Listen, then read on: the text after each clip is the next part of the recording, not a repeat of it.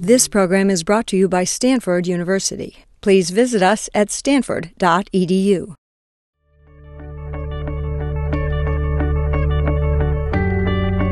You are listening to a seminar brought to you by SPRI, the Stanford Project on Regions of Innovation and Entrepreneurship. SPRI is part of the Shorenstein Asia Pacific Research Center at the Freeman Spogli Institute for International Studies at Stanford University. For more information about SPRI, visit our website at spri.stanford.edu. Thank you very, very much for coming here today. It's a hot day. We're going to leave the doors open, the fans on. If it's too noisy for you, not too bad. It's really hot up here, and I got to wear this thing so I look proper and everything. So, and as you know, those of you who have done business in Japan, it's really important that you wear a suit and tie at all the times, even when it's this temperature plus 80% humidity. And so I'm getting kind of used to all this. I want to thank Harry for the kind introduction. It's been an absolute pleasure and a real thrill to be here at APARC working with SPRI. It's been one of the most stimulating environments I've ever met, ever been involved in from this intellectual standpoint, and it's been supportive, and I want to thank every one of you. For those of you that want to know a little bit about my background in Japan, I did found a company in Japan about 9 years ago now. Its purpose was to distribute wines throughout Japan, and eventually opened up offices in a couple places in Japan, but also in Harbin, China, Shanghai, China, Taipei, Taiwan. The company I got to learn out about 9 months ago, it continues on. The reason I'm here studying corporate governance stems from that experience. My background, academic background, is as an economist from the University of Michigan, and I studied Japanese economics there. But while I was running the company in Japan, it seemed that every few months our corporate lawyer was calling me up as the CEO and saying, we have to rewrite the corporate charter. There was a new law that was just passed, and we're going to have to redo something, and we'd have to redo the way we did it. I remember the first one was the stock option plan. So we rewrote our corporate charter for the stock option plan. Then it was different ways of governance, then different ways of auditing, then different standards, and so forth. We'll go through some of those. It just intrigued me how fast that was changing while it was doing it. Subsequently, I'm intrigued to see recent news reports in Japan. There's a British company called TCI that tried to buy J-Power. I think some of you may have, or buy a big chunk of J-Power. And it was rejected because of some security issues. But and something about the intestines and the length of intestines of British people. But one of the things that TCI most wanted to do was put in place a committee system of corporate governance in J-Power. That was one of their demands. And interestingly also, recently, the second largest mergers and acquisitions company in Japan, GCA, sent out a publication to all of its clients in Japan saying the best way, one of the best ways, for you to avoid a takeover, to at least combat a takeover, is adopt the committee system structure. So what it came here is to study that and to kind of study Japan corporate governance. And what we're going to do today is just look at some of the reasons for that. There are two systems of auditing and monitoring structures in Japanese corporations right now. We decided to look at them and compare them. That's really what the presentation is about. Real quickly, what we did is we looked at two groups of differently governed companies. And I'll explain what these two groups are. I'll explain what the committee system and auditor system are. But just to really give you a brief look, we compared the two groups of committee system and auditor system companies and find that the committee system governments, the so-called American model, was significantly valued higher as measured by Tobin's Q, 30 and 40% higher. And that effect happened almost immediately, and the effect happened from the time that it was available to happen. The law started here in this year. And we also found interesting that significant differences in other financial measures were not important. That is, the companies in the two groups weren't different in terms of profitability, employment, rate of growth, and other financial ratios. Oh, in case you're not familiar with Tobin's Q, real quickly, Tobin's Q is the ratio of the market value, the market cap of the firm to the replacement value of its assets. So if the market cap's in the, what's that, numerator, denominator? The market cap's in the numerator and the assets in your denominator, clearly if your Tobin's Q is below 1, you're kind of a takeover target because you could buy the firm and sell off the assets and make money. And firms with high Qs, or certainly Qs better than 1, have been found to be better investments. They've been found to have higher growth rates. And they certainly indicate, and there's a lot of study on this, that management just performs well at the assets under their command. And simply, the ratio does indicate that you're less likely to be a takeover target. If you're very high market cap relative to your asset base, you're less valuable as a takeover target. So that's what Tobin's Q is. It's a very common dimensionless number of corporate value, common in the finance literature. Our study focused on monitoring. And corporate governance does deal with the agency problem, which I guess can be simply described for those that aren't familiar. When you're the owner-operator, you have no trouble telling yourself how you want to run the company. But the second you tell them, hire a manager, or start hiring your group, and you're the owner of the thing, agency problems develop. You hired an agent to run your company, and you need a return on your money. That's generally the agency problem. And of course, in large corporations, this is the system of board of directors and shareholders and that kind of thing. Some corporate governance systems deal more effectively with agency problems than others and deal them with different ways. The purpose of this talk is not to talk about the different corporate governance systems, but if you're interested, there's an excellent book on Japan corporate governance put out by Aoki and others, Professor Aoki and others, called Japan Corporate Governance, which came out, I think, in September of this year, and describes it in great, great detail.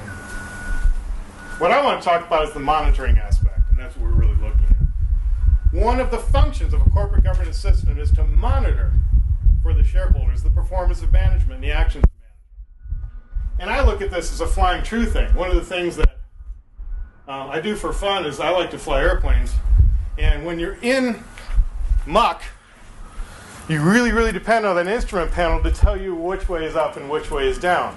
And if it doesn't tell you the right things, you smack into mountains and things like that, or whatever, make small holes in the ground.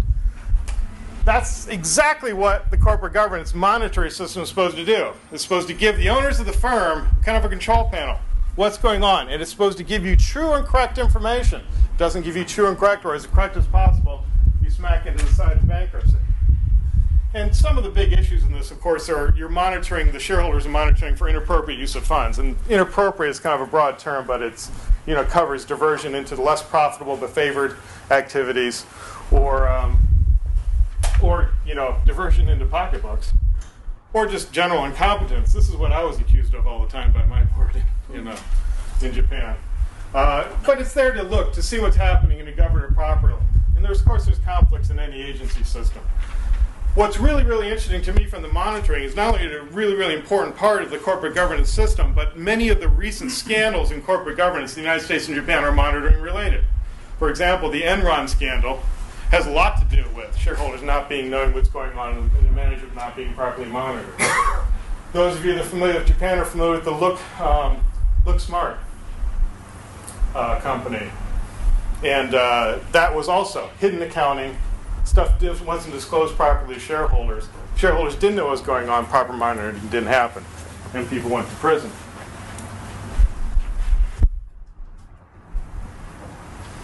Let's talk about the differences, just as a preface to get to the data, the differences in the monitoring systems. In the United States, we're typified by a smaller, we're talking about public companies now, we're typified by a smaller board, the majority of whom must be independent, and independent has a large definition in law. They can't be current, recent, past employees, have associations. And these non-managerial directors are required to meet regularly without management around, presumably so you can talk about them behind their back. And American corporations have to have 3 committees that are composed entirely of the independent directors. Those 3, the audit, governance, and compensation. Audit, again, dealing with financial reports. Governance, dealing with the legal operation of the company. And compensation, dealing with the payment to CEOs. Japan, before a lot of reforms happened in 1997, it was typical to see a large board, most of whom were employees of the company, reported to the chairman. the CEO, the representative director. It was kind of a destination point of a career. Every company had to have at least 3 non-employee statutory auditors, and they were responsible for performing basically this and this function for the benefit of the shareholders. They call it statutory or kanshiako in Japanese. They did it, but the point is that they were appointed by the CEO and the board and then confirmed by the shareholders. Until very recently, they had short terms, 2 years terms, and they could be switched out relatively simply, and their pay was set by the CEO. And they had a very loose non-employee requirement. For example, they could have been an employee last week and could be in pronounced employment as soon as their term ends. So it was a very, very loose definition of independence.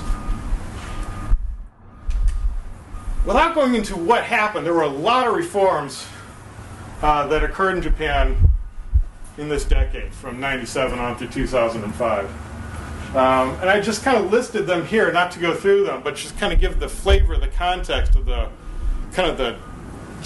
all the corporate governance reforms that happened in Japan, from stock options, plans creations, to this decrease in minimum capital, which I really, really liked. When I started the company, we had to put in, in order to form a stock issuing company, you had to invest a minimum of $100,000, which is really hard for some small businessmen to do. Now I think it's 1 yen.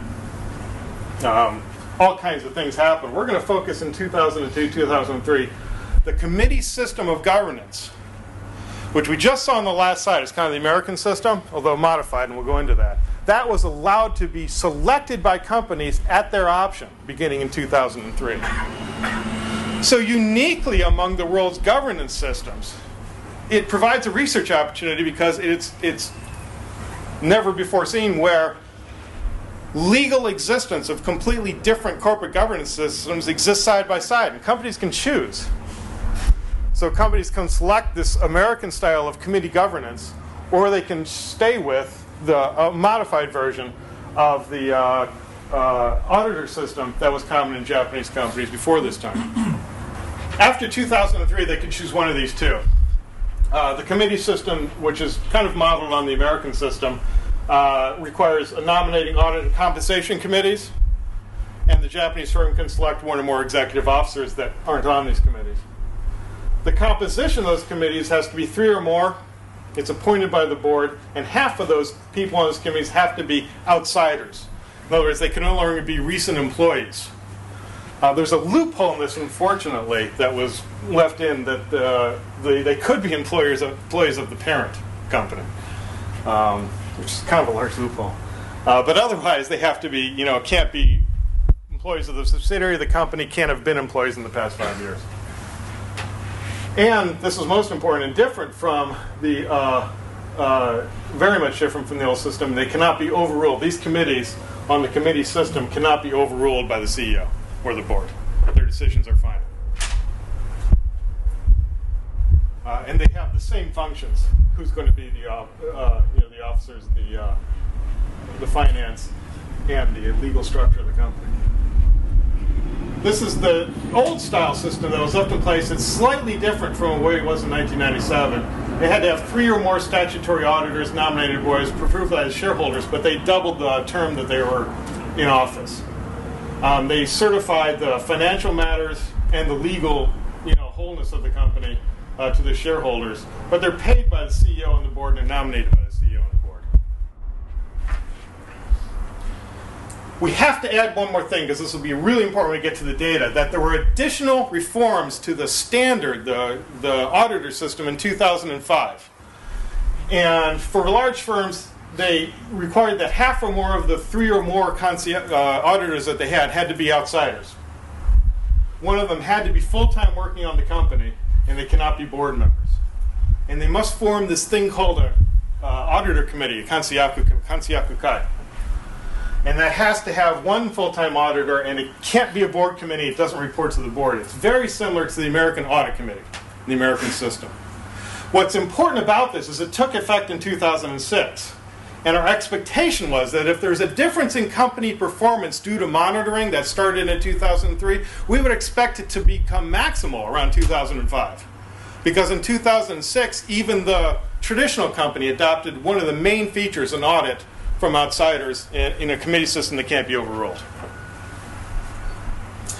And with that preparation, let's go to the study. We were just interested in looking at the differences in groups.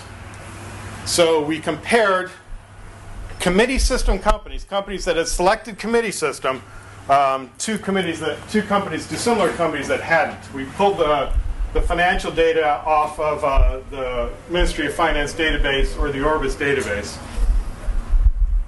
We computed our own Tobin's cube because it's a very, very difficult calculation. It's not easily to publish the fair replacement value of the assets.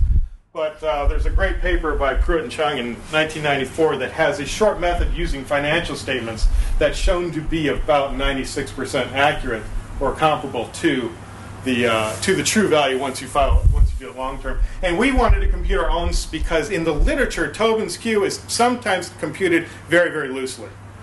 And we wanted to be sure we had a consistent calculation all the way through.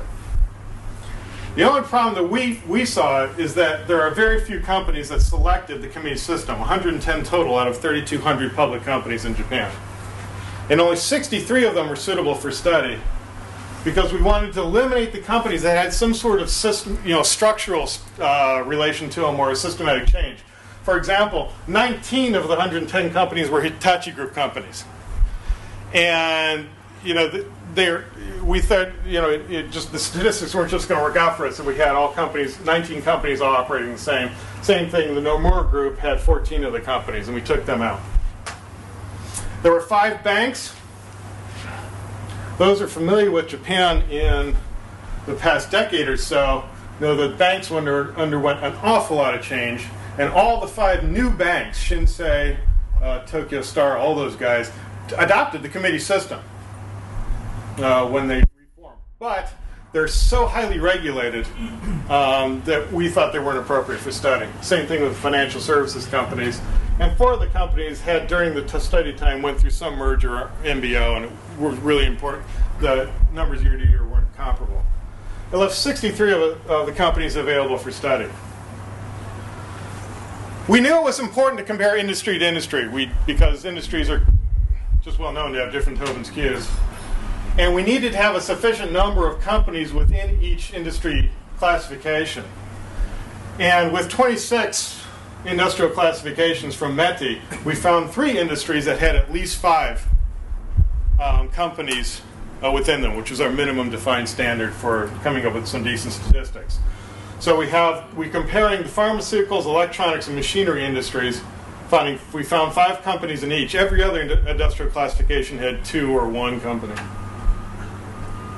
And we selected comparable companies from the other kind, the Kansayaku kind. We looked for a comparable pool of companies with similar sales and employees in the same industry, and then we selected at random. We had lots of people to pick from. Anyway, that's how we picked the companies. And here's the result. The blue line at top is the committee system companies. The red line at the bottom is the Tobin's Q of the regular style companies. By the way, when we did the study, we were comparing profitability. We weren't looking at Tobin's Q. Tobin's Q came out to be the one, and it's kind of where the study centered around.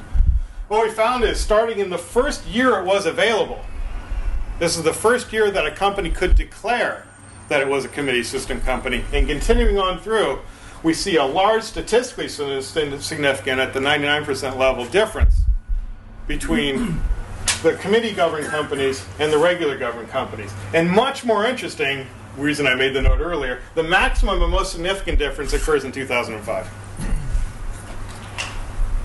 What's intriguing to us about it when we look at it is that if you make a change, most of these changes here were just announced. They didn't actually input, create the committees until this year or this year. But there's an immediate effect from the market, from the announcing of we're a committee system company. And they get significantly larger Tobin's Qs. We'll go into this in a little more detail here.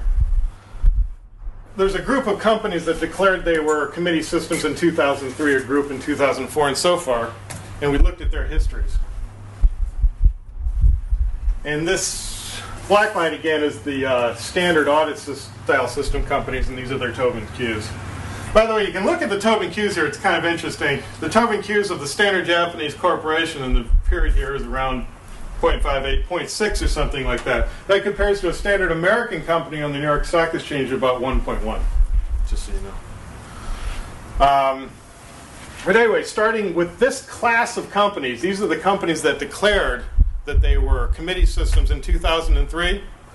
They had growth until everybody declined in 2007. We're not entirely sure why, even the Conciliaco. And again, in 2004, the class of 2004, they had consistent growth. And the 2005 had a decline here, but we think that's special because of the 5 companies, 2 of them were real dogs and had a pretty tough couple of years. But what's most intriguing to us, for sure, is particularly this class.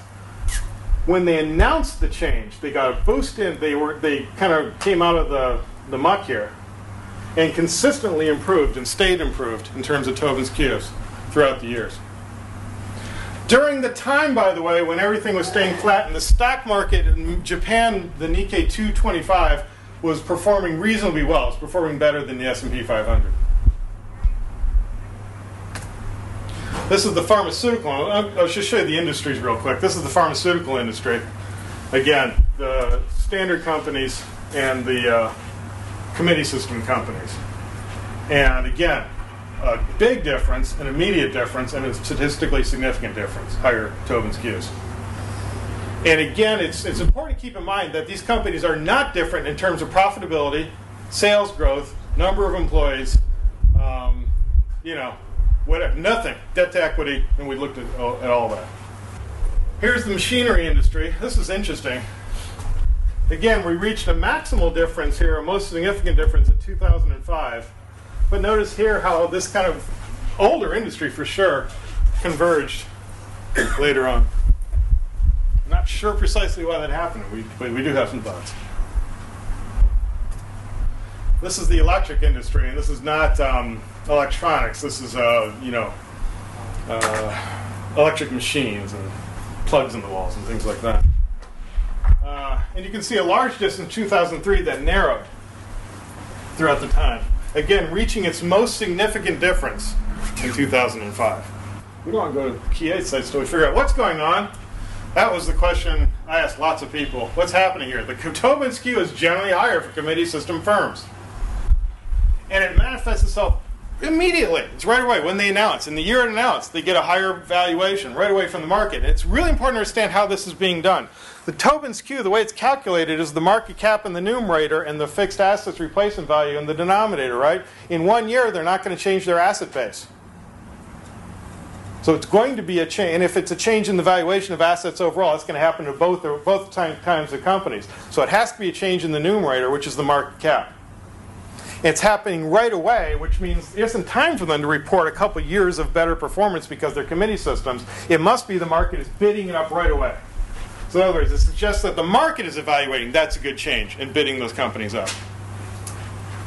It persists, which again doesn't suggest that it has it's a quick change. People figure out that didn't really do anything. Let's bid it back down. We have a persistent change. Again, it's not long enough. It's only a few years. We'll figure that out as we go forward. But right now, it's persisting in an interesting way. And the magnitude depends on the industry. The magnitude and the direction of change is highly industry dependent. When we looked at that, we kind of figured out how we're going to figure this out as we write the paper and all that. And I like the idea that the selection of the committee system, what I'm going to be doing is revealing private information that management has and signaling the market. For example, if management is willing to open the books of the company to outsiders, that is, true outsiders, and I'm going to declare that I'm going to take my friends, the auditors, away, and I'm going to bring in true outsiders and have them look at my books, that's a signal to the market of extreme confidence in the books. And I guarantee you, as a private equity investor myself right now, that's your biggest worry. That the books I'm being presented aren't the ones that are going to, isn't the real cash balance or isn't the real sales growth. That's my worry more than that's what keeps me awake at night when I do that job.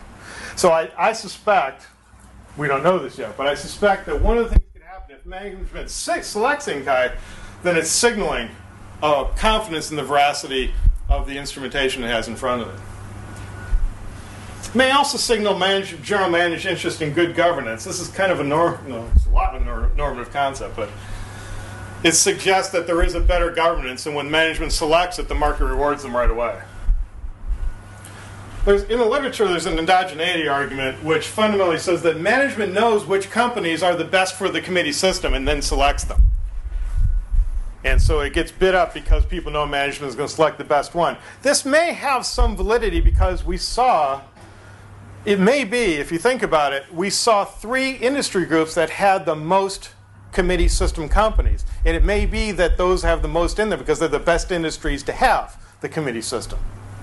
And hence there will be a better effect there. And that may be this endogeneity effect, which is mentioned in literature, particularly in Milhouse.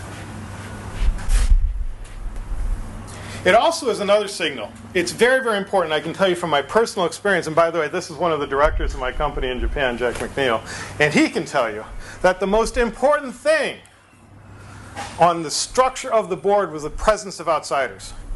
On our board, we had investors, managers, and outsiders, and the presence of outsiders kept people honest.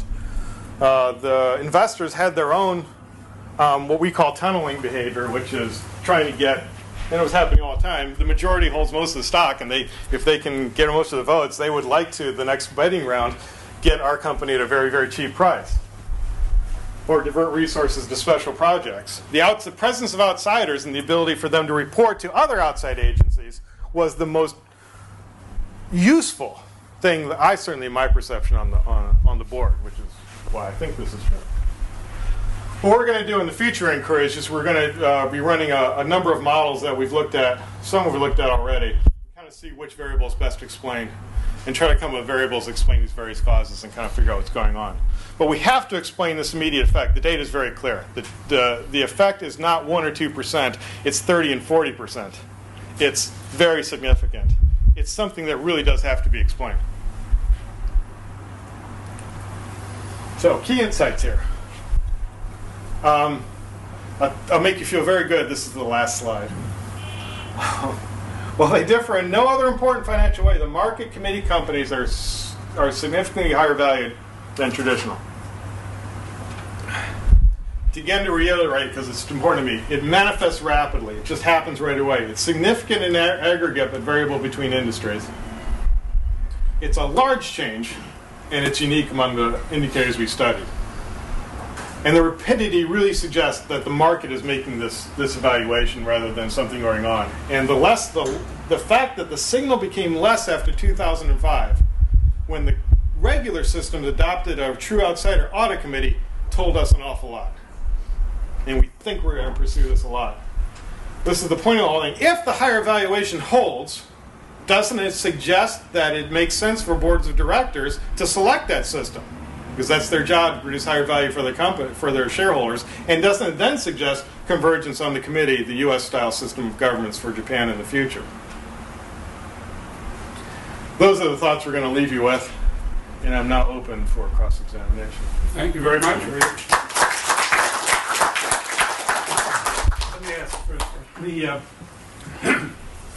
This change in 2005 looks like it's sort of a partial move, probably not clear exactly how much, towards the committee system for all the rest of the population. Now, and therefore the narrowing in 2006. Can you say a little bit more about what's happening over time? It's a short period of time, so it's pretty hard to tell, I guess. But your data do suggest that something like the committee system, given the amount of 2005, is occurring. I'm trying to ask the question the right way, but it looks like there is convergence taking place on the committee system. But maybe how much is now going to clear. Well, let me address that, I guess, in 2 instances. It's a great question. There are 2 things going on in Japan. Certainly there is a legal convergence. These reforms that adopt the committee system came out of the diet and not the bureaucracy. There were studies in the bureaucracy on it. The proposal came out of the political system, not the bureaucrats. And it was interesting that it came out of that because it suggests that, and And the reason that there are two parallel systems is that the industry groups in Japan did not want the committee system. And so a compromise was made, okay, you can pick either one, the Kidanren, for example. And so it suggests that there is popular pressure, because it's coming out of the politics, or at least there's something coming out of the polity in some way, for the committee system, which suggests a more open structure. And there's no question that that pressure will go back and forth as politics go, but I don't see any reason that's particularly changed in the dynamic in Japan. The second thing that certainly is going to happen is that there is market pressure. It won't take long, even though this data is new, and I'm certain we're not the first people to occur to. If the Tobin's Q is higher, business managers are going to know it. They're going to know what's causing it, and they're going to want to go there. So I think you see that conversion the second way. The third thing we know for sure, and let me address this because this brings in another topic from the third thing. There are severe weaknesses to the American system. For example, these outsiders on the committees, they're outsiders. They own very little stock. And it's really easy for them to say, okay, these 1,000 people, lay them off. Or let's pay the CEO astronomical sums of money. It's not my money anyway. And I'm being a little bit flip about that. But the point is there are some concerns about the American system. Those two are ones that Japan has, and Japan corporate leaders have. So it strikes me that if it converges, it'll converge somewhere, I would guess. Keeping the characteristics of the kansyaku, the personal relationship that the auditor has, but building in more and more outside. I guess we converge, I think we'll converge on a J form of some kind. But I think it's clear we have to converge. You can't get this difference in value without some motion in the market. Well, I wonder about that. Suppose what you're getting is simply a signaling equilibrium. That the companies with high private benefits of control do not adopt the committee system. Right. The companies that are not so tainted with high private benefits of control find that they can gain from doing so. And all of this may correlate somewhat with a couple of variables that maybe you have that weren't in your slides. One is the presence of significant block holders, not majority control holders, but significant block holders outside the keiretsu, if that's the structure of your particular company or group. And the other would be how many independent, genuinely independent, if not really strongly motivated by ownership, which is the problem you pointed out. Independent directors on the board, and how do the presence of the block holders and independent directors numerically correlate with some of what you're observing. And these, the U.S. studies, for example, don't show a lot of correlation between on performance, between simply an outside board independent majority and the performance of the company. So, there's a lot of, along with the legal comparisons you can make, there are a lot of comparisons with the U.S. studies of these issues. Right. Thank you. I think it's a very good question. We did look at a number of variables, and two of them we looked at, I think, are relevant here, were the percentage of concentration of shareholder ownership among these companies. And we found no significant differences in any of the results here, but performance or valuation or TQ. So you're breaking apart controlling ownership. Right. And we can only look at blocks. Yeah, I understand that completely. We can only look at kind of blocks. We also looked at foreign ownership, percentage of foreign ownership, and the number of independent directors, and we got that by looking at their biographies, and also if there were any foreign names on the board. We did find a loose, at the 85% significance level, correlation to foreign ownership. And that if we get larger sample sizes, these are tiny sample sizes, so we're going to have significant problems left and right. We may find that what you're getting to is true. And I think, quite frankly, you're right. These may be hidden explanations that we really don't know. And I think it's likeliest, though, that when you have that large evaluation difference, unless you have a blocking shareholder group, it's hard to prevent the convergence. And we know one thing for sure in Japanese corporate history, cross-shareholding holdings, controlling groups have gotten much, much smaller over the past 15 years. The argument implicitly is that there's a set of companies for which the traditional system is actually more appropriate. And that was the thought. The interests of the controlling group. Right. Others Well, say- at least the controlling group. Yeah. For them, it's more For that appropriate. controlling group, right? That's the path dependence argument. That's in Duck Chicken Row and all that. And that's exactly right. That can be different. I mean, Uh-huh. you can have groups where the private benefits of control are high and where they're not so high. Uh-huh. And that may be what you're seeking.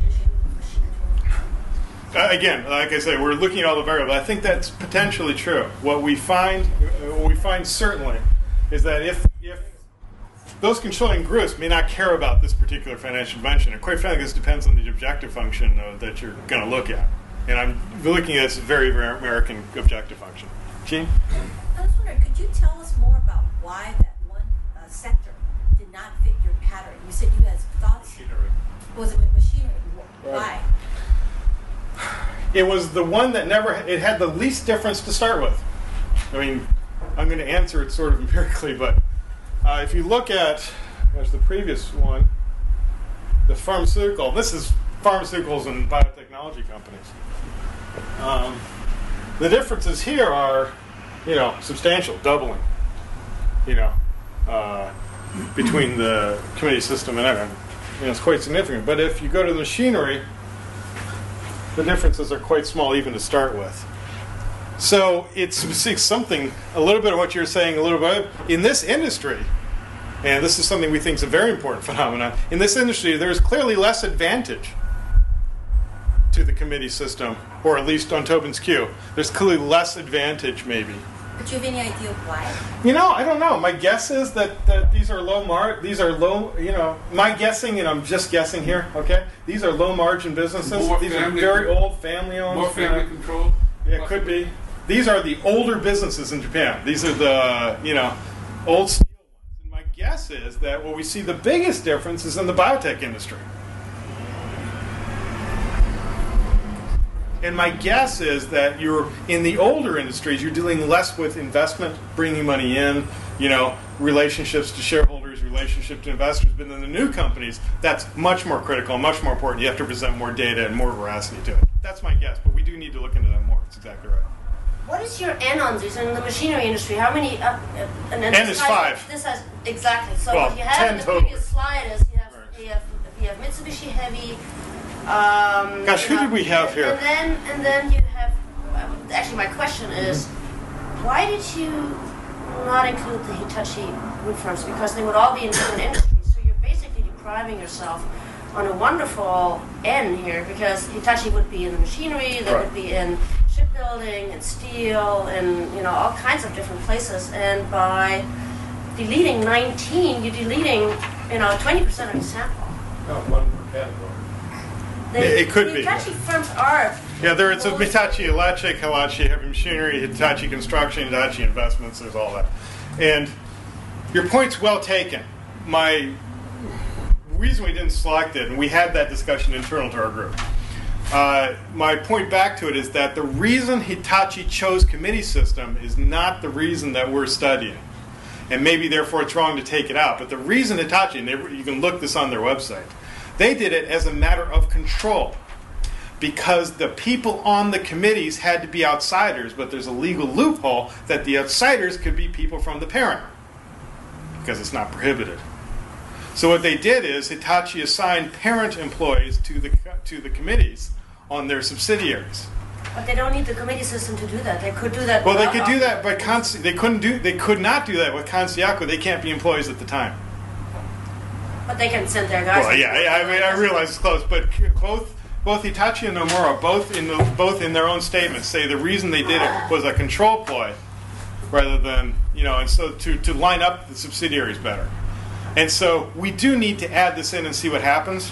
I think it's important for the purpose of defining the things, but we thought it was such a special circumstance that it would pollute the small sample, and we'd get less true results. That's really what we kind of figured out. But I think it's an extremely good point. Yes, sir, Rust?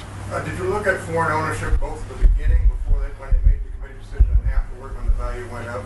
In other words, is it possible that foreign hedge funds could be attracted to companies with committee systems and therefore are partly responsible at least for the rise in market value? Exactly the right question. We are doing those time series data right now. We do have the data, quarter by quarter actually. Foreign ownership, we don't have the results out yet. We did look at the end of the year and looked at it and see if there are any significant trends. We found, like I said, this minor one. But that's an exactly proper question. It's exactly something we're doing right now because I think it is likely, just get it back to Gene's question, that the pharma industry, biotech industry is looking for investment all the time, particularly looking for FDI. And the machinery isn't. That advantage in the statement of veracity is much, much larger. And that would suggest there's more foreign ownership since much of the capital, certainly the M&A capital going in Japan is foreign right now. You mentioned the outsider brought by Hitachi. I'm wondering, did you observe in other companies, in those who your database, what outsiders are they really actively bringing in? Are they really independent, or are they majorly connected? The short answer is no. We did not look at that very hard because we really didn't know how. Once they were non-associated companies, we did look and list if they had foreign subsidiaries or not. And we looked at the director group to see if there were foreign names, on it. But we didn't have any data really to look. But I think that's an interesting question. So the listing rules in the doesn't require the publication of the resume of the directors. It does. The MOF doesn't have that data, but fortunately Moody's does. And you can go out and find the basic bio of every director, of every public director in Japan. So we could do that, and we just need a couple of bodies to go through it. But it is, I think, a very important question. These true outsiders. Nevertheless, suppose it's all polluted. Why are they getting such a larger thing? I mean, they get the boost before they announce who the insiders are. That's, to me, what's most interesting. Before they even set up the structure, their values go up. And that's my other question is, do they make announcements about corporate governance change? And the price trend, is it an instant jump of price, like within hours after the announcement? We don't know if it's within hours. We compared month by month closes. Monthly closes is what we looked at, so we don't know. I can say it happened within the year of the announcement. I can't say any more right now. I didn't look here. But I will say that if you look at the websites of the committee system companies, I think you'll find they're very proud of it. They make a point of announcing on their website. Nomura made a huge point out of it. All the committee systems make a big point, and usually their investor relations section of their website. Hey, oops, sorry. That's Shati Nikolai Christmas dinner. You didn't observe the price change around the time point of the year? No, we looked at the price change, and we did the data. This is annual data. We did compare the month by month closes to come up with the average stock price for the year, but we're doing annual data right now. If we do much more refinement, you're right. We would like to see if the month after they announced they had a boost in price. That would be really great. Traditional event study. Yeah. 3-day window. Right, exactly. Yeah, and we should do that. Yes. Do you think? Is the data available? The data is available to do that. The data is unbelievable, and I couldn't believe what you could get over at the Jackson Library here in terms of with a password. And just the data we can find almost stock prices by hour. What about insider trading? We can find. We certainly have it in the data. I don't see why an insider would bid up the price, though. I don't see how an insider. I thought the price was going to go up. Well, yeah, I really. I don't see why they would do it in response to this and not in response to other events. That's what's. This is a big effect. But he front run. So the jump would occur before the announcement. No, I mean the buyer would be in front of it. It could be. I don't know what the law says on that. What is the law? There is a law for certain about insider trading and windows and all that. I'm not sure what it is. We had a lawyer go over the earlier slide, but we didn't get that. But that's an interesting point. Again, this all comes to the question of refinement of the data, which we are doing. We found the effect. Now we need to refine the data, find the cause, and that's where we're doing time studies, regressions, that kind of stuff. If I may ask another one. Yeah. So you pointed out you have an heterogeneity problem here, which I think is at the heart of this, which there's something else happening in Japan at this time, right? And that is that beginning in 2002, Japan embarks on this enormous economic upswing. That is, the longest boom period ever since World War II. And so there's all kinds of things happening. The Nikkei Index is actually not necessarily the best. I just thought it illustrates the point of growth anyway. Yeah, Yeah, exactly. That's what I'm talking about.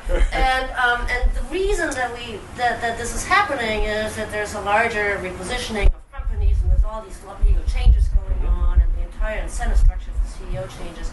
And within this larger development, you have 112 companies that self-select to make a huge party out of this announcement that they will adopt this new system. Right? It is possible.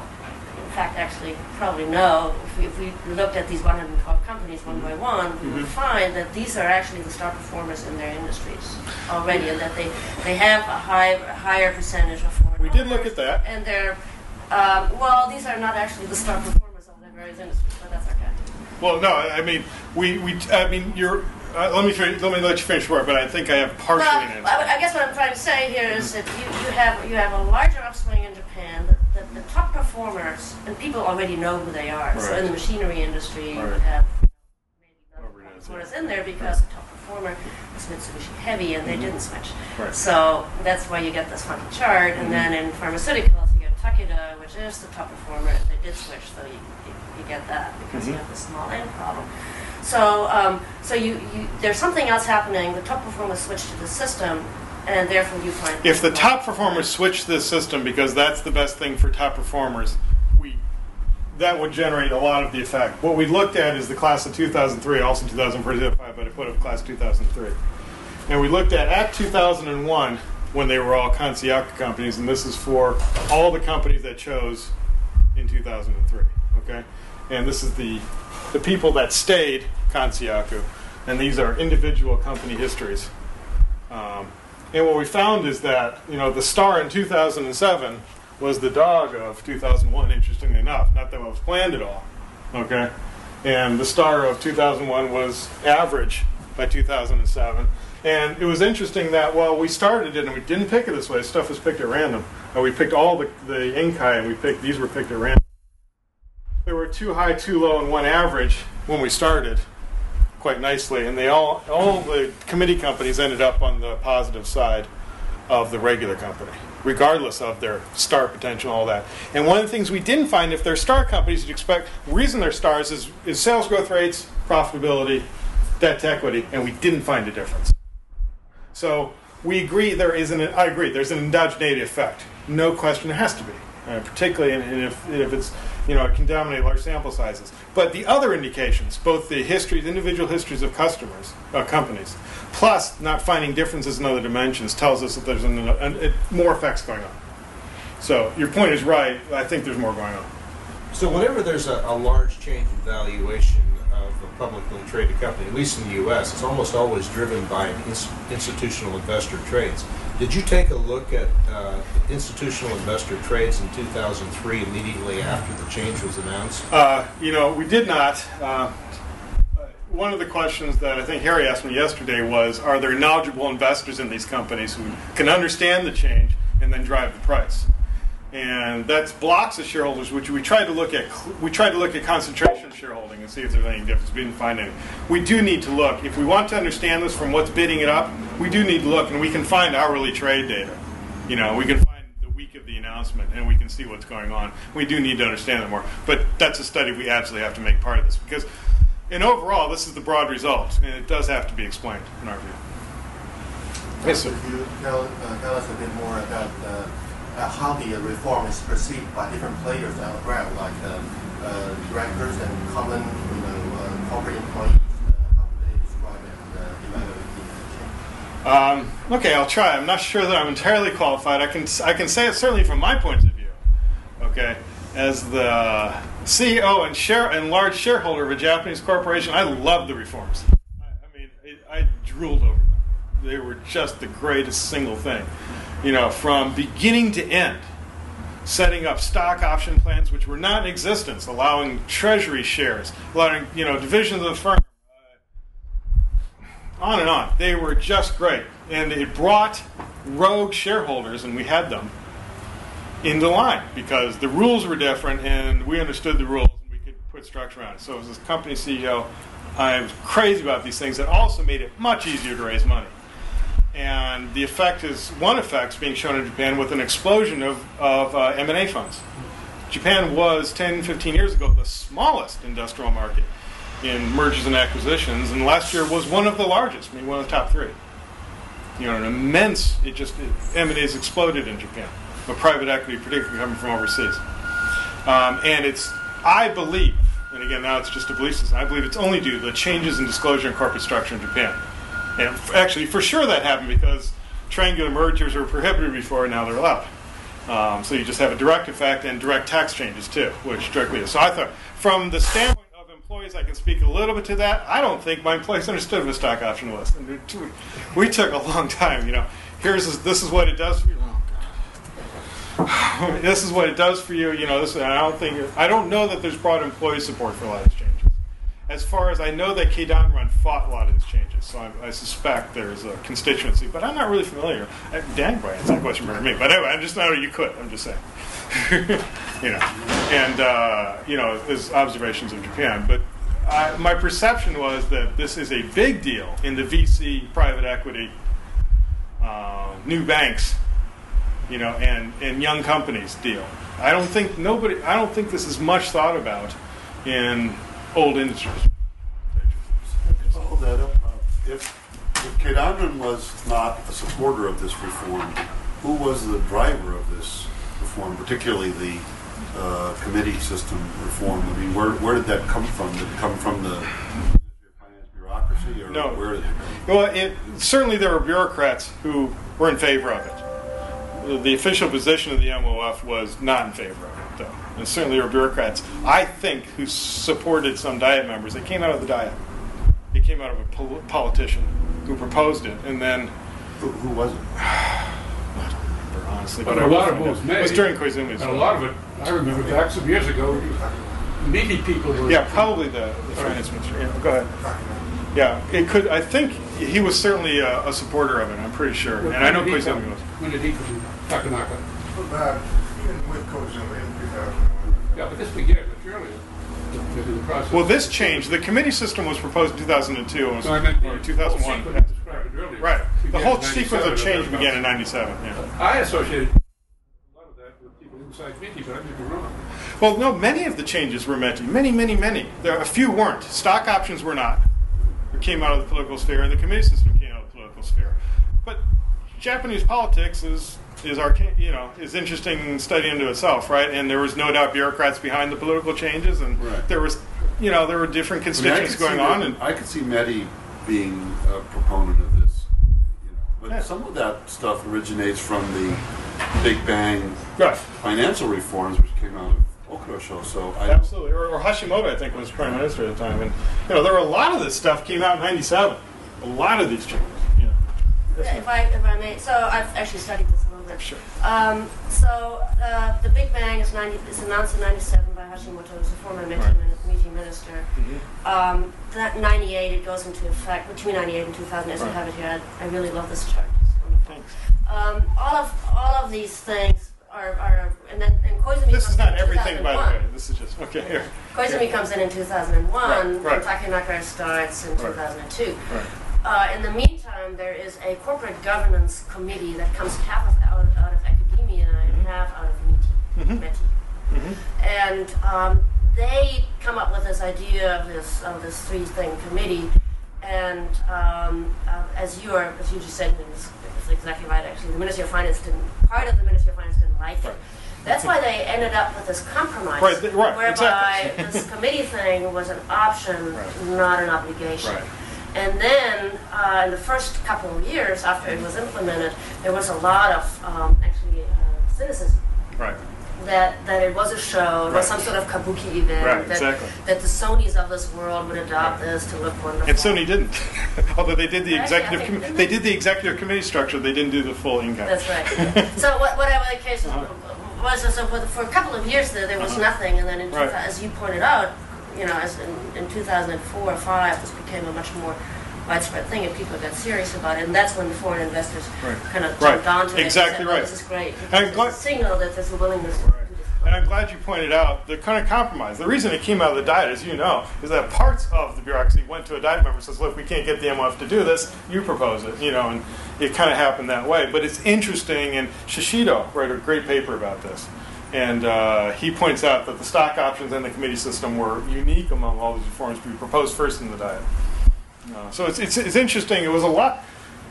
It's also, by the way, just to throw another bomb in the room, I can't see this in any other way than encouraging young, small companies with foreign capital and new foreign investment. You just don't see. There's no reason to reduce the minimum capital for any other reason, And there's no doubt this is going to create competitors, and no doubt Kate Unruh doesn't want it. I think that's it.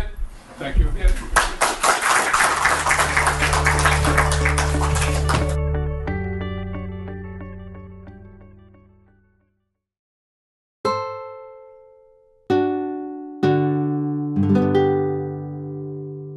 The preceding program is copyrighted by Stanford University. Please visit us at stanford.edu.